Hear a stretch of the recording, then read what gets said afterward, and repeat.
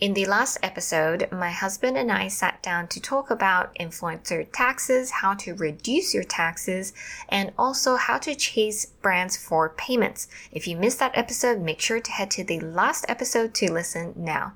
In today's part 2, we'll be talking more about how to budget your money that you make, how to save money realistically, and also how to invest that hard-earned money so that your money can compound over time. We even share how we allocate our capital, where we put our money, how much we put in crypto, and lots more. We also share valuable resources and lessons that we have learned so that you can start building your wealth.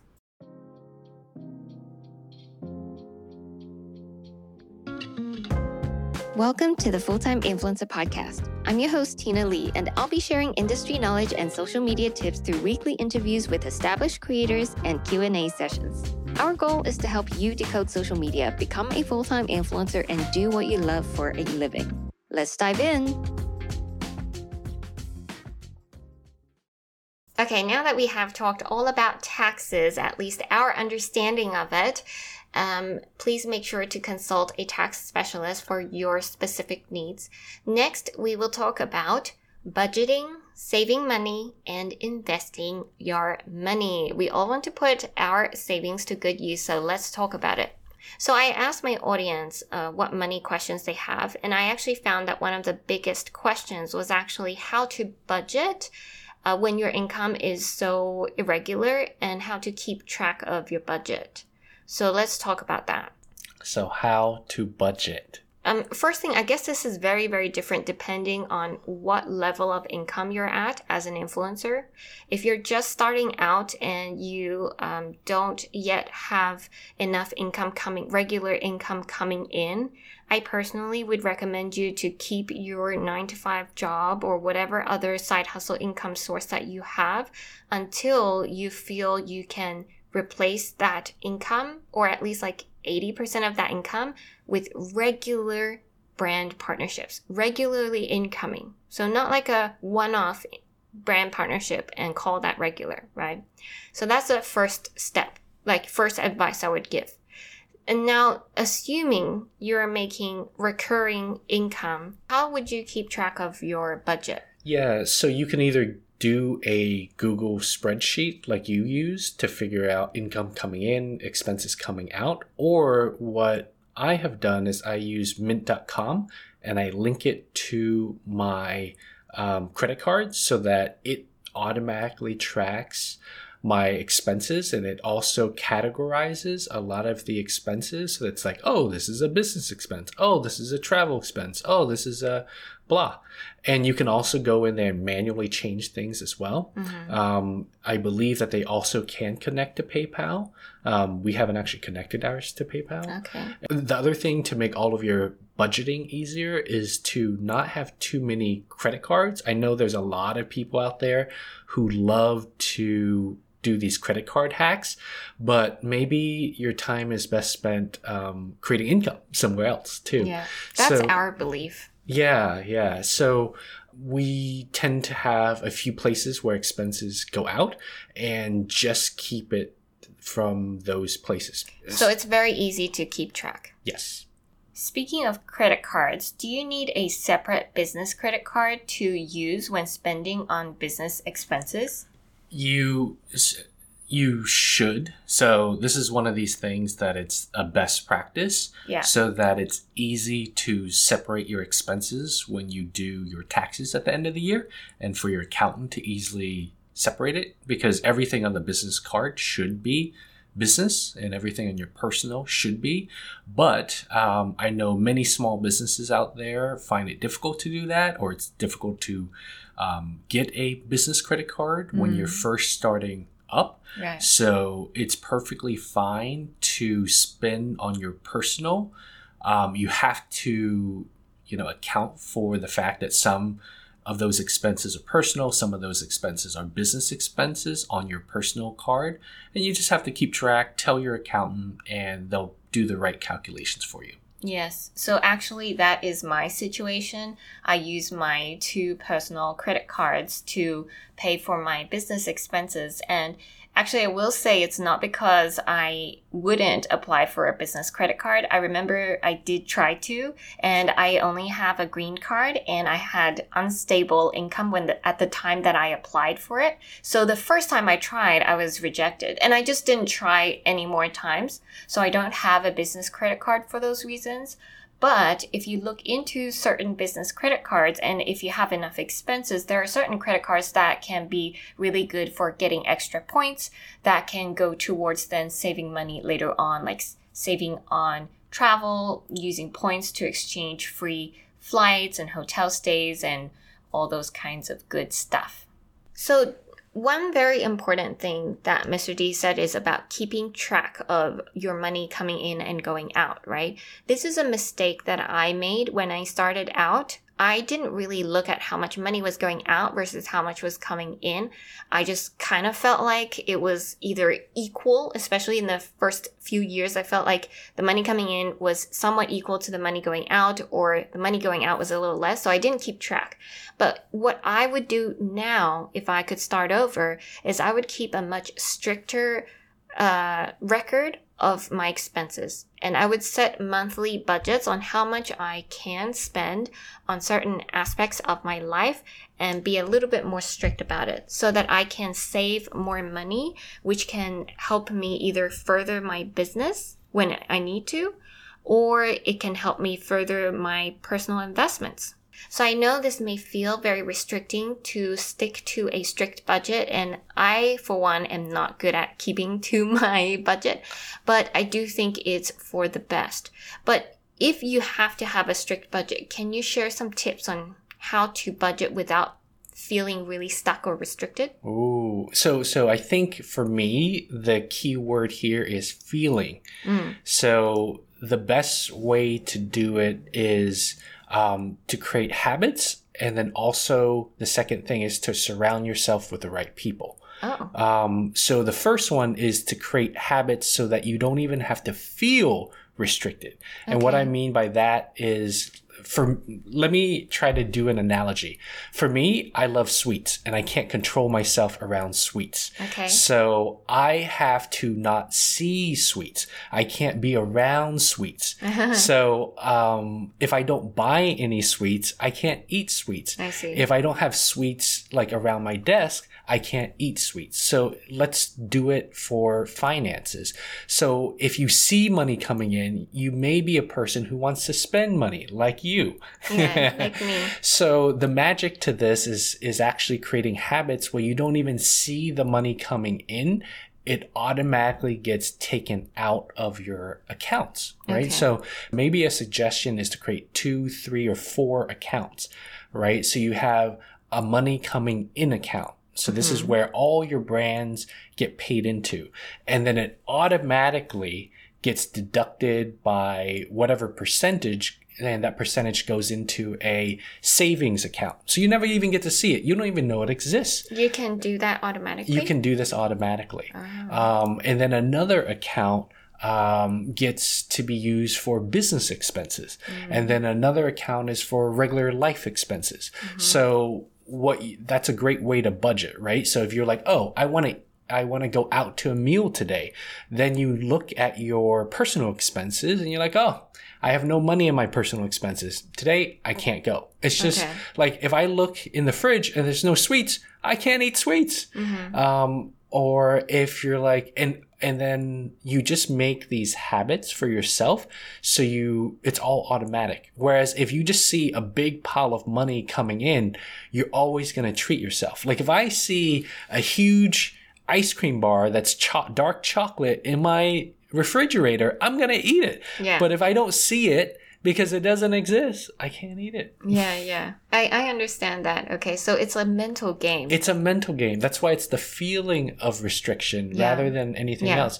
You'll be surprised on how little you need, and you'll be also surprised on, if you don't see it, how amazing you will be able to save. Yeah. So Mr. D, to help you understand what he means, he was working in finance and he was making already significant amounts of money every year based on his salary and his bonuses, but he would live like a college student. Yes. He had 2 or 3 roommates when he first moved to New York. And I still had 2 to 3 roommates. Yeah. But his salary was already like multiple 6 figures, even in the first few years, right? And he was still like renting with other people in a very dinky apartment with no windows. Yeah. So I like to call it earn like a CEO, live like a college student. Yeah. I think... Or spin like a college. So earn like a CEO, spin like a college student. Yeah. I think it might be harder for people like us who are front facing, influencers. Unless your niche is about how to live on a budget, it's very hard probably for us to be invited out to a picturesque brunch and then say, no, I can't go because it costs money, because you want to take photos with your friends or go network with other influencers. Ooh, so then that one, I guess the initial thought would be to obviously share the costs, right? Mm-hmm. Always consider sharing and splitting costs with your friends. Like if you want to do something big or if you have big expenses, consider sharing things with friends. Okay. Yeah, that's a great point.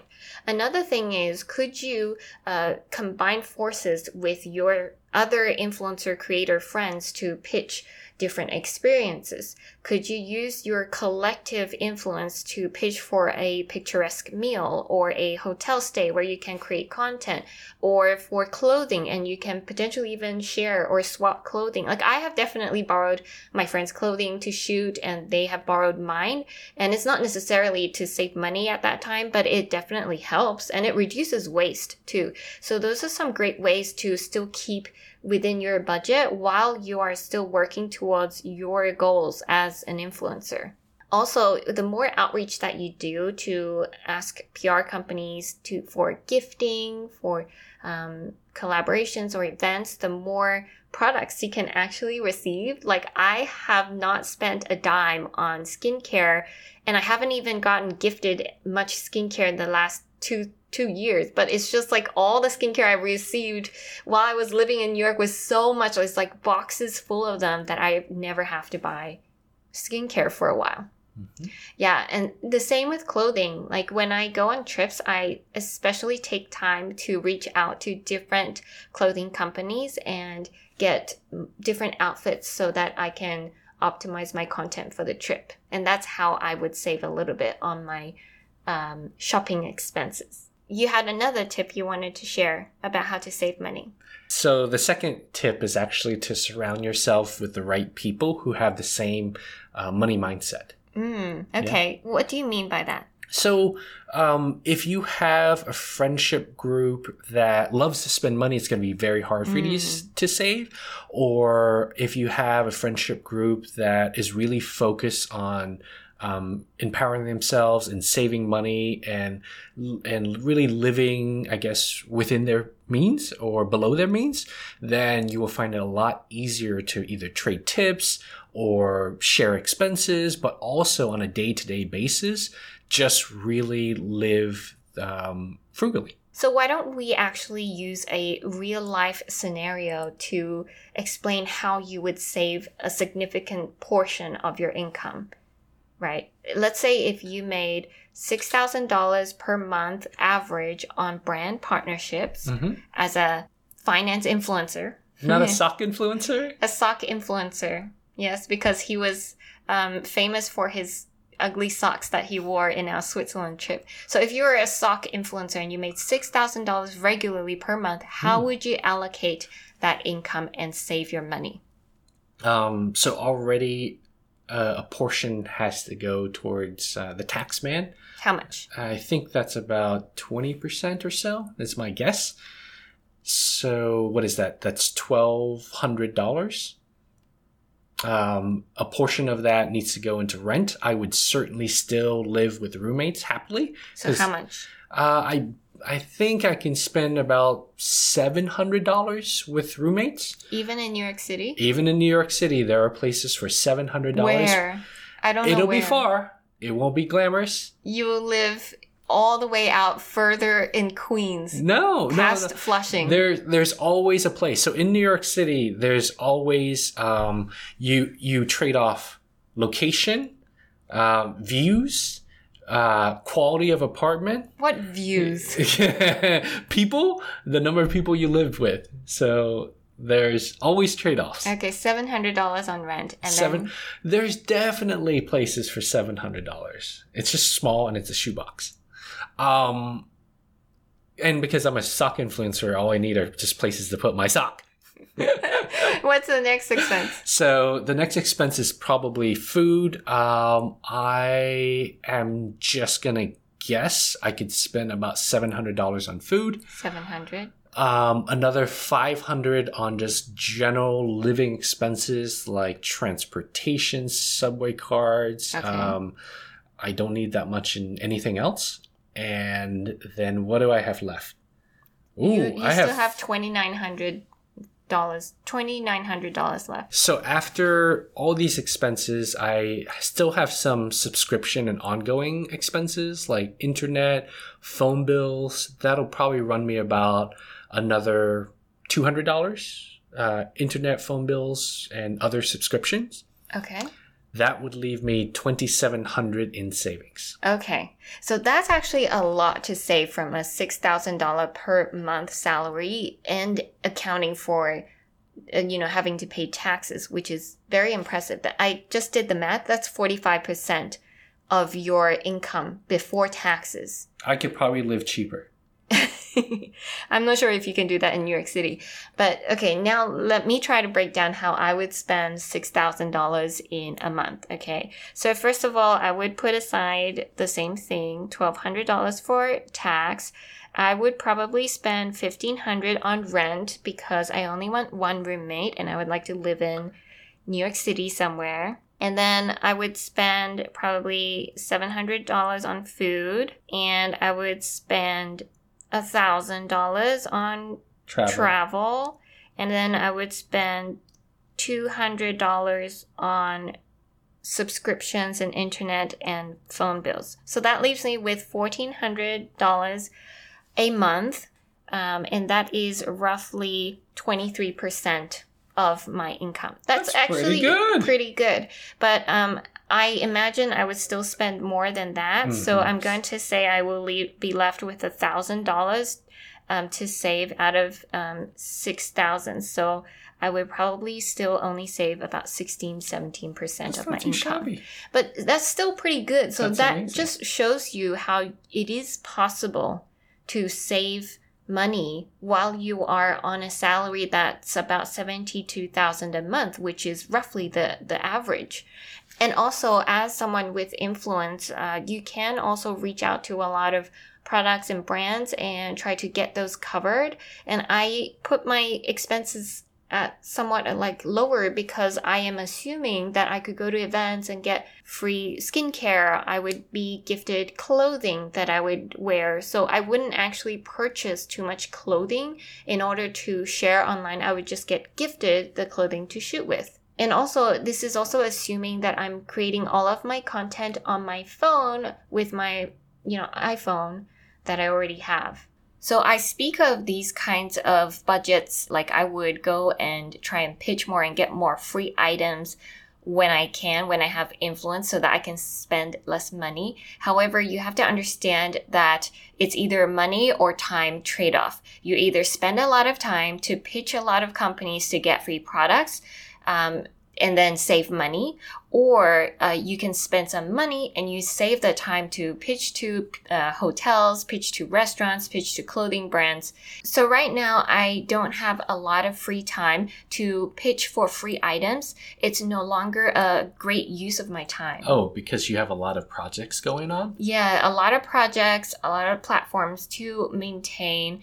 And so I would prefer now to spend money on, let's say, a piece of clothing or even a hotel stay. Whereas 3-4 years ago, I would prefer to spend my time to pitch to those hotels and not spend that money because I had limited resources as well. Mm-hmm.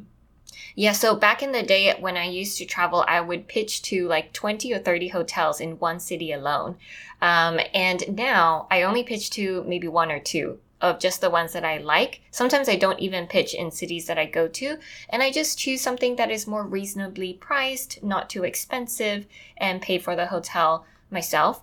Because right now, what that means is when I travel, if I still have to create content for hotels, that is time taken away from creating other content that could be furthering my brand better than a hotel collab, like the deliverables that I have to create for them.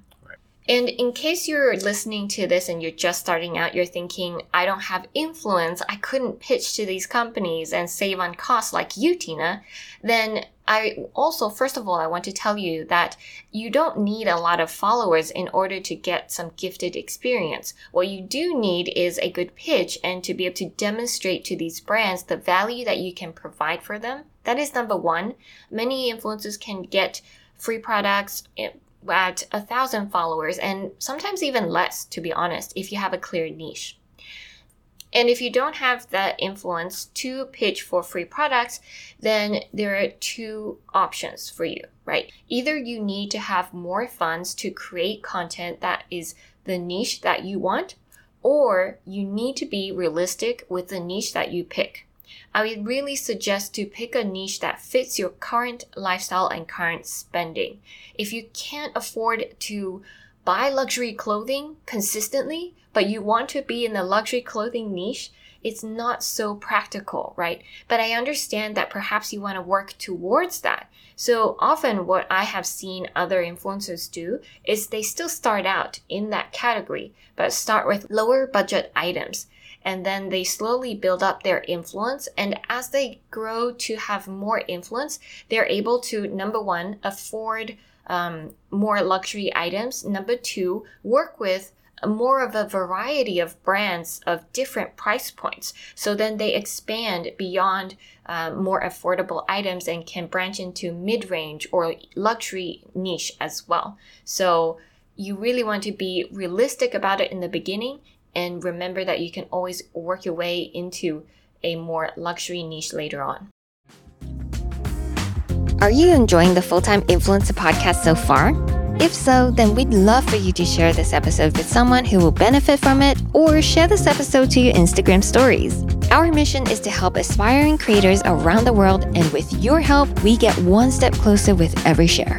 Thank you so much, and now back to the show.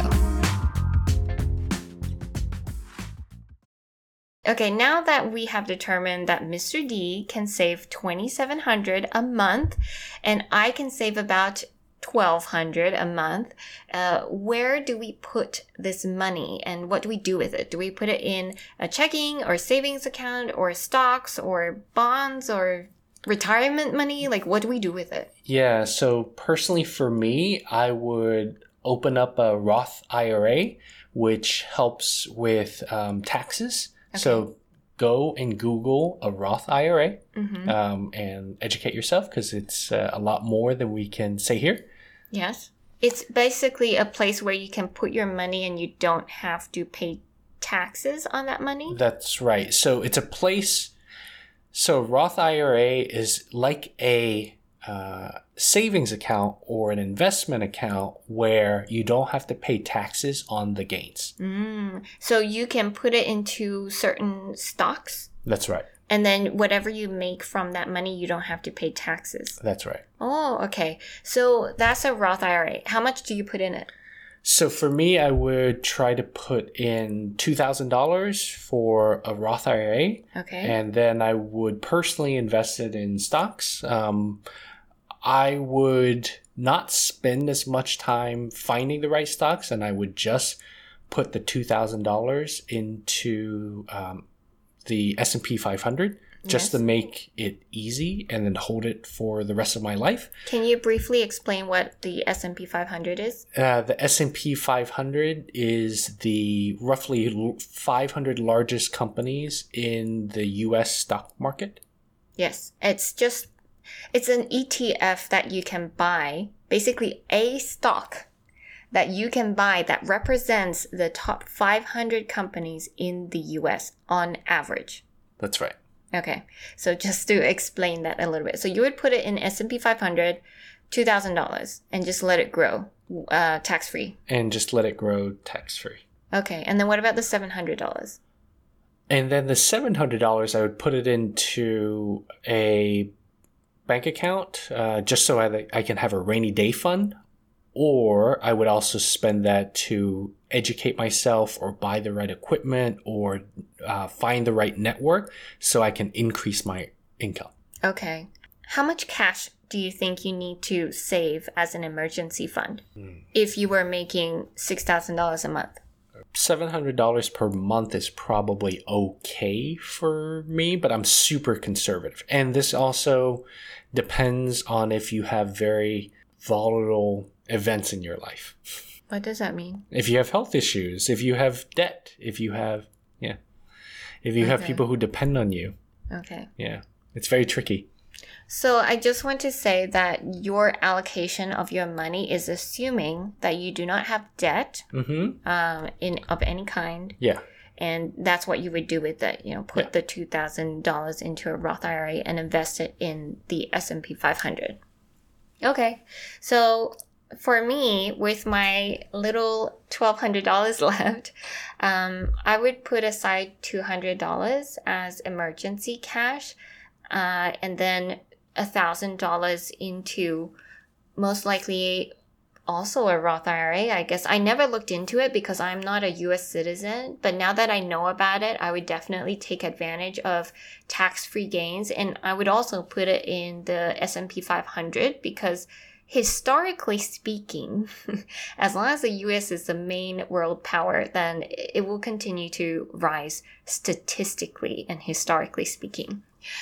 So that's what I would do with my $1,200. And the $200 I would keep putting in until I have at least $5,000 in cash. Yeah, before I even think about putting that extra cash anywhere else. Because I think it's very important to reinvest in yourself, reinvest in your business when it is necessary. But I also think that being a content creator is actually a very lean startup. You can technically have low expenses. You can get quite a lot of things gifted, a lot of experience gifted, and there are ways to reduce your spending. And so I would really make sure to have that emergency fund set aside before I start to reinvest into myself. So I guess people are also curious with what we invest in personally and how we allocate our money. You have managed to save probably over 90% of your after-tax income in the last 15 years that you have worked by living really frugally and also working in finance, which is a high-paying job. So what do you do with all of that money that you have saved? Where do you put it? You spend it on a yacht. That's terrible. You don't have enough money for a yacht. Oh no, I don't have yacht money. So what I would do with my money is certainly invest it because I believe that money grows. I believe that finding and investing in the right stocks and holding them for quite a long time would generate great returns, and that's what I want to do. Can we give them an example? Let's look at Amazon back in the day.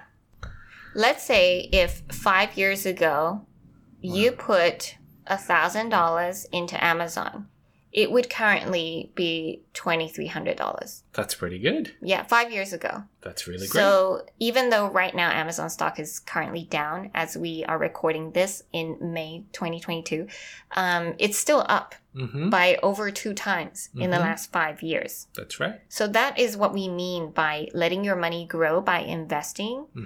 And you didn't have to do any work. Yeah, you just put your money in there, and then 5 years later, it's 2x. Well, I like to think about it like this, and this is how stocks work. So it's really, you are an owner, you are a part owner of Amazon. And you don't have to do any work. Everybody at Amazon does all this work to make your stock, your tiny portion of it, grow. Right. So that's a great thing. Okay. It's imagine like I own a portion of you and you do all the work and 5 years later, because of all the work you've done for 5 years, your business grows and I get a tiny portion of it. Right. My portion stays roughly the same, Right. but I get a portion of a bigger, better business. And Okay. that's what all of this is. So let's give another example. If you put $1,000 into the S&P that we were talking about, that we said we would put in 5 years ago today, at this point you would have almost doubled your money. Not quite, almost doubled your money. So even this, something like this, so simple, so straightforward, if you consistently put money in the S&P, as long as the US is a major superpower, That's right. then your investment will continue to go up. That's right. So this is not some kind of voodoo magic or like get rich quick scheme. As you heard, it took 5 years It's for a your money get to double. rich slow scheme. It's get rich slow. Yes. And it's letting money that is just sitting there in your bank account grow for free. Right. Well, there's small like fees Very when you small fees, purchase, yeah. but it's really, really tiny fees when you purchase the stock. Every transaction you make, you pay a tiny, tiny fee. So that's the important concept you have to first understand about investing. And also, another thing that has to be noted is we got lots of questions like, how do I double my money? How do I make a lot of money with investments quickly? There is no such thing as getting rich quick in life. There is. It's for the other people to get rich quick and for you to lose your money quickly. Yes. I'm not saying that it's not possible to gain wealth quickly, but if you fall into the trap of thinking that you can double your money without any effort and without spending time, for example, the 5 years that you put it into the S&P to see it almost double, then you're more likely to lose it. And also, it's really a combination of knowledge, time, patience for investments to go up, or also luck that you can double your money with investing. It is not guaranteed when you invest that you will double your money. We are using the safest examples like Amazon, a huge company, or the S&P, the largest 500 companies in the US, as an example to show you how you can invest rather safely. But even then, there is no guarantee that if you put money in Amazon today, that 5 years later, it would be 2x. That you put it in the S&P, that 5 years later, it would 2x. It's just most likely, That's right. statistically speaking, historically, this has been the case. For us, we don't see Amazon going anywhere as a company. So that's why we used Amazon as the example here. But disclaimer, this is not financial advice. And we are not telling you to go buy Amazon stock. So it was just very, very important to me to explain that we shouldn't fall into this idea, this mind trick of trying to get rich quick. Yeah. Everything is about timing, luck, hard work, gaining the right knowledge, and also maybe sometimes having capital to work with in order to gain more wealth. In a way, if you really think about it, we are very lucky to be in this internet age where you have free access to social media platforms to grow your following. Traditionally, you needed to have money, capital, in order to start a business because you have to buy inventory and then sell it, or you had to have permission to be on the media. You needed permission to be in a magazine to get famous, or you needed to be on TV to get famous, right? Old celebrity needed someone's permission to get on these shows, to be on a movie. Right now, you can start your own show, which is basically your Instagram page or your social media or your YouTube, whatever you want to use, right? It's free. It's free, and you have a phone already that has a camera. You can use this opportunity, use social media to build wealth. Not get rich quick. You can use this to build wealth like you never have been able to before. So in a way, we are all lucky. That's cool. You sound like Naval. Yeah. Speaking of Naval is a very famous financial... Naval is actually an entrepreneur who created multiple startups and businesses, and then he got to a point where he's now a... financial philosophist. Well, he still works in his startups, but he's well known to a lot of people as a great philosopher. Okay, so a great resource is to listen to Naval podcast, Naval. That's his podcast name, Naval. And he talks all about the concept of wealth. It's very big picture concept. It's not like, here's how to make $2,000. Here's what to do with $1,000. It's not that. But it tells you how people gain wealth and how people keep wealth, and also what's happening with wealth in the world right now, and a lot of like things that are going on in the world that affects wealth, essentially. So that's a great resource to listen to. His famous one is How to Get Rich Without Being Lucky. He explains the concept of the 4 resources to gain wealth: labor, capital, media, or code. Yeah. So historically, labor costs money to, you hire people to make more money. And capital, you need money to invest in something to make more money. And then media, which traditionally you needed permission to access. You needed to get on these shows and whatever to get famous and reach more people. And lastly, code. And right now we live in a world where learning coding is free. We also live in a world where media, accessing people, is free, thanks to social media. And so there's a lot that you can learn just by listening to Naval and understanding how wealth is made. Mm-hmm. And it will open your mind to the possibilities in life because we now have access to these media and code for free. So the other podcast that I can recommend about learning about finances and businesses is called My First Million. And it's basically about all different kinds of businesses and how they made their money. It's really interesting to listen to these founders and their journey. It will open your mind to all different kinds of business ideas. Then, after podcasts, I would recommend also some books. You can read it or you can listen to it. I personally choose to listen to audiobooks. I use Audible and I have their monthly subscription, so then I can just buy tons and tons of Audible books. The number one book that I personally recommend is Rich Dad, Poor Dad that I already mentioned. It was the one book that I listened to I think it was 5-6 years ago when I was working as a designer, that opened my mind to the idea of building wealth, the idea of starting your own business from very little capital. And that is also just opening your mind to the idea of creating wealth for yourself. Another book I really recommend is Atomic Habits by James Clear.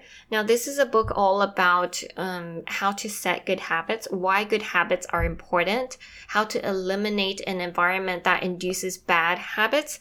And just by listening to it, you understand that habits are what makes successful people. And also, of course, luck and a lot of other elements, but habits is absolutely important. How can you get into the habit of consistently creating content and that kind of stuff? This book will help you get into the right mindset. Another book I can recommend you also is The Magic of Thinking Big. It's really just a book. It's an older book, but it's a book to open your mind to the possibilities in life. And because mindset is everything in life, if you have the right mindset, if you can think big and understand that the possibilities are endless, then you can achieve a lot more in life. You have a lot less inhibitions and you can become successful beyond what you ever thought was possible. Lastly, I do want to recommend an author, actually, Robert Greene. I've read a lot of his books, and he's the author of a lot of famous books like The Laws of Human Nature. Mastery is a great one. It's all about how to master a craft. So he also has another book called The Art of Seduction, 48 Laws of Power, 33 Strategies of War. It's a little bit Machiavellian type vibe, but it's very valuable and interesting to listen to. And there's a lot of psychology, human psychology to understand through reading to or listening to reading his books or listening to his books that can be very helpful for you?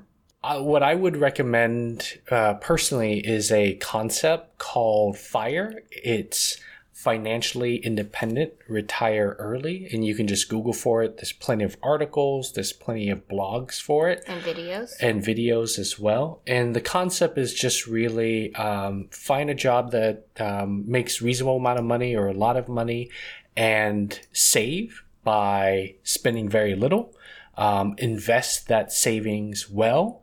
And over a long period of time, when you're in your 40s or 50s, before you hit your retirement age, you can actually have enough savings so you can retire early. But most people end up actually just not doing a quote unquote corporate job and doing something else that they really like. But they still end up working for themselves. So it's like you, where you semi-retire. Yeah, I work for myself and for you. You're part of the FIRE movement too. Yes, I actually am. Yeah. Yes. Okay. That's all.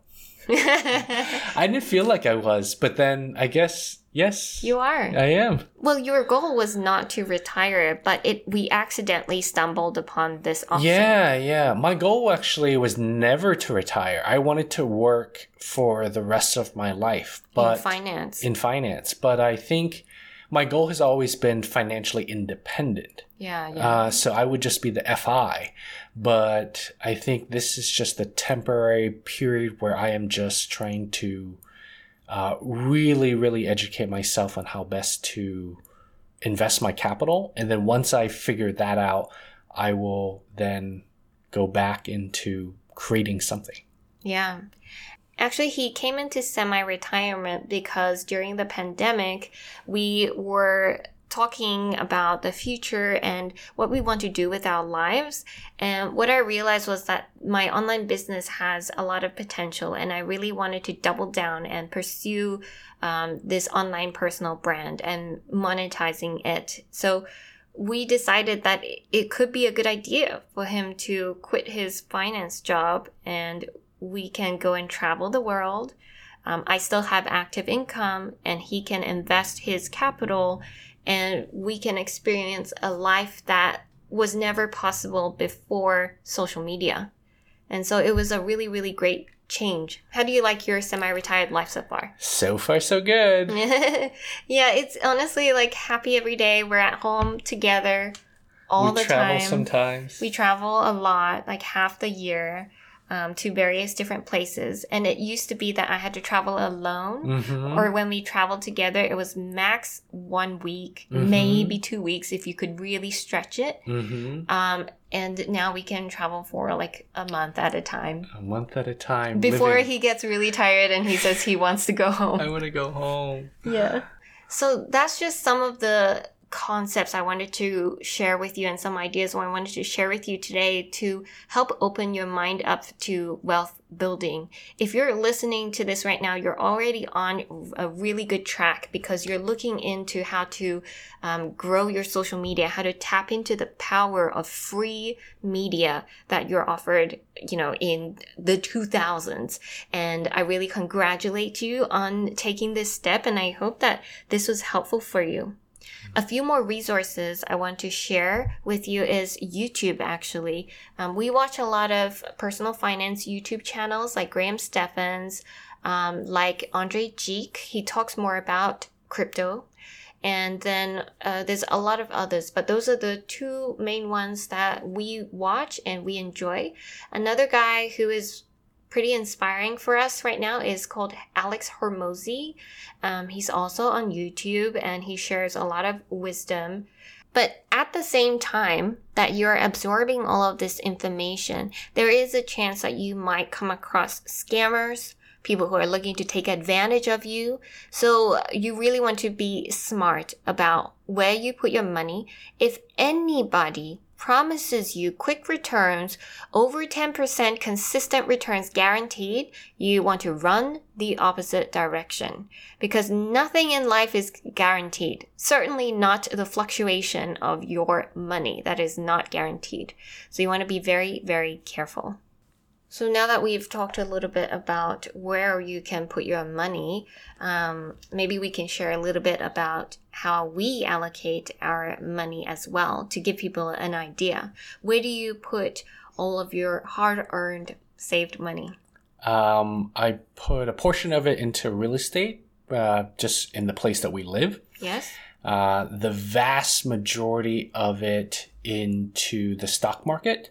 I like to select about 20, 30 different stocks, and it changes.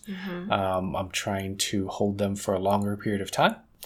And then a portion of it goes into some very small early stage startups. For me, I have found some success in researching intensely and looking at startups that I believe will be important in the future. Okay. How much do you have in cash? I always keep about enough to live for a year. Okay. That's a smart way to do it. So you have enough liquidity to live for a year. And so do you own any crypto? I only own 1% in crypto. 1% of my net worth is in crypto. Okay, yeah. Not a believer, I see. So I guess I'll share a bit about what I do with my money. I think I have a portion also in cash, which is enough also for me to be in business for another year. And then the rest, most of it is in the stocks. And I spread it across probably 15 to 20 stocks. It used to be like 10, but now I put it in more places to diversify. Mostly they are tech stocks that I believe in. Just certain companies that I find that I have personally used and they have a really bright future, and I believe that my money is safe here. So those are the kinds of things that I invest in. And I also have a small percentage in crypto. I think it's about 5% right now. I personally am looking to increase it to about 10%. But also the main reason why we are not heavily invested in crypto is because we have not done enough research. We are not fundamentally knowledgeable in a lot of crypto, the market, the entire history of it. And so I think it's very, I guess, risky to not understand something and know that it's a risky investment and still put so much in it. Right. And so we don't have the unwavering belief to keep holding on when things are looking dire. So that's not the best place for us to put our money, not for our peace of mind. Yes. But maybe one day in the future that could change. Also, I have to say, with more risky investments like crypto, where it's more volatile and the ups and downs happen really quickly, only invest what you're willing to lose. At least that's how I think about it. I only invest what I'm willing to lose into something that I'm not super knowledgeable in and something that is so volatile like crypto. Actually, I forgot to mention that I also do have real estate. We split our home cost and ownership in half. So yes, I also have a stake in the housing market right now. Do you have any tips on how to invest so far, now that you have been an investing expert for about a year or two? So I will say this before I talk about like stock investments.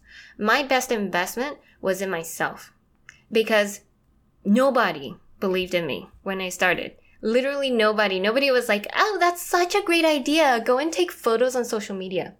And so I invested in myself. I invested in equipment, in camera equipment, and it came out to be the best investment I ever made and paid off multiple folds. I also invested in courses along the way whenever I felt like I didn't have any knowledge. So, for example, in the beginning when I had no photography knowledge, I did go on Udemy, I think it was, and I bought some like photography classes, and it gave me structure. It gave me like a structure to follow, so I know, okay, this is the exposure triangle, this is how to do the settings, and it just gave me more clarity. And also I would look on YouTube, I would learn from friends, I would just go out of my way to invest in knowledge on how to create content and how to grow on social media. Of course, a lot of it is through trial and error and experience, but when you can invest, it is a great idea to do so. And then beyond investing in myself, I have also since invested in hiring, outsourcing employees. This has helped me to do so much more than what I could do alone as a solopreneur, single person. And my teammates are super helpful. They are, I don't think I could run this without them. I would just break down and cry and have way too much work. And so they are a great help to me. Also, I invest in a lot of software to keep my businesses running. And those are investments that I would happily make so that I can continue to grow and expand my business. Now, onto the stock investments. Or crypto. Or crypto. I will tell you this. I'm a terrible investor. Emotionally speaking, I was not a good investor when I first started. So when I first had some capital, I wanted to find ways to make quick money. I wanted to find ways to make a quick 10%. Like if I had $10,000 in cash, I'm like, dude, if this just goes up 10% in a day, then I can make $1,000. $1,000 is, a lot if I could just do that in one day. And I thought, stupidly, that it was possible as someone with no prior experience of day trading and knowledge to just do that because I could glue myself to a screen all day and make guesses. And that's exactly what it was. After all, it was guesses. And although some of them were educated guesses in industries that I felt I knew well, specifically the travel industry. So I made some shorts during the pandemic and I made some money from that by shorting certain travel stocks.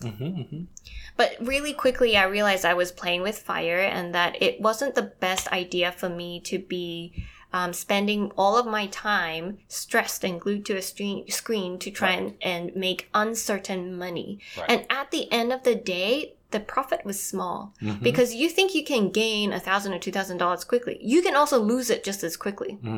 This is not like some kind of guaranteed way to make money. Investment really, for someone who has active income like me, investment should really be thought about as a place to put your money where it will grow slowly. Slowly but surely. And so I'm not trying to get rich through investments. I'm just trying to further my own business and just putting my money in a place where it can not go to waste. Okay. Yes. Cool. That's great. That's what I learned. That's great.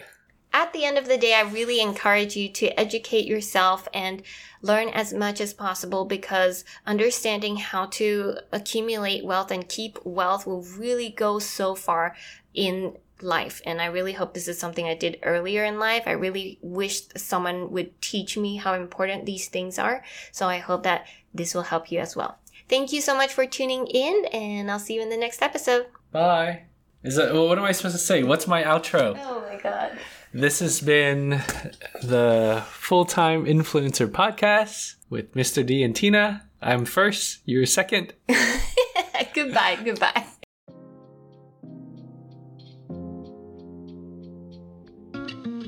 Thanks again for tuning in to the Full-Time Influencer Podcast. If you enjoyed this episode, share it with someone who could benefit from it. And I'll see you in the next one.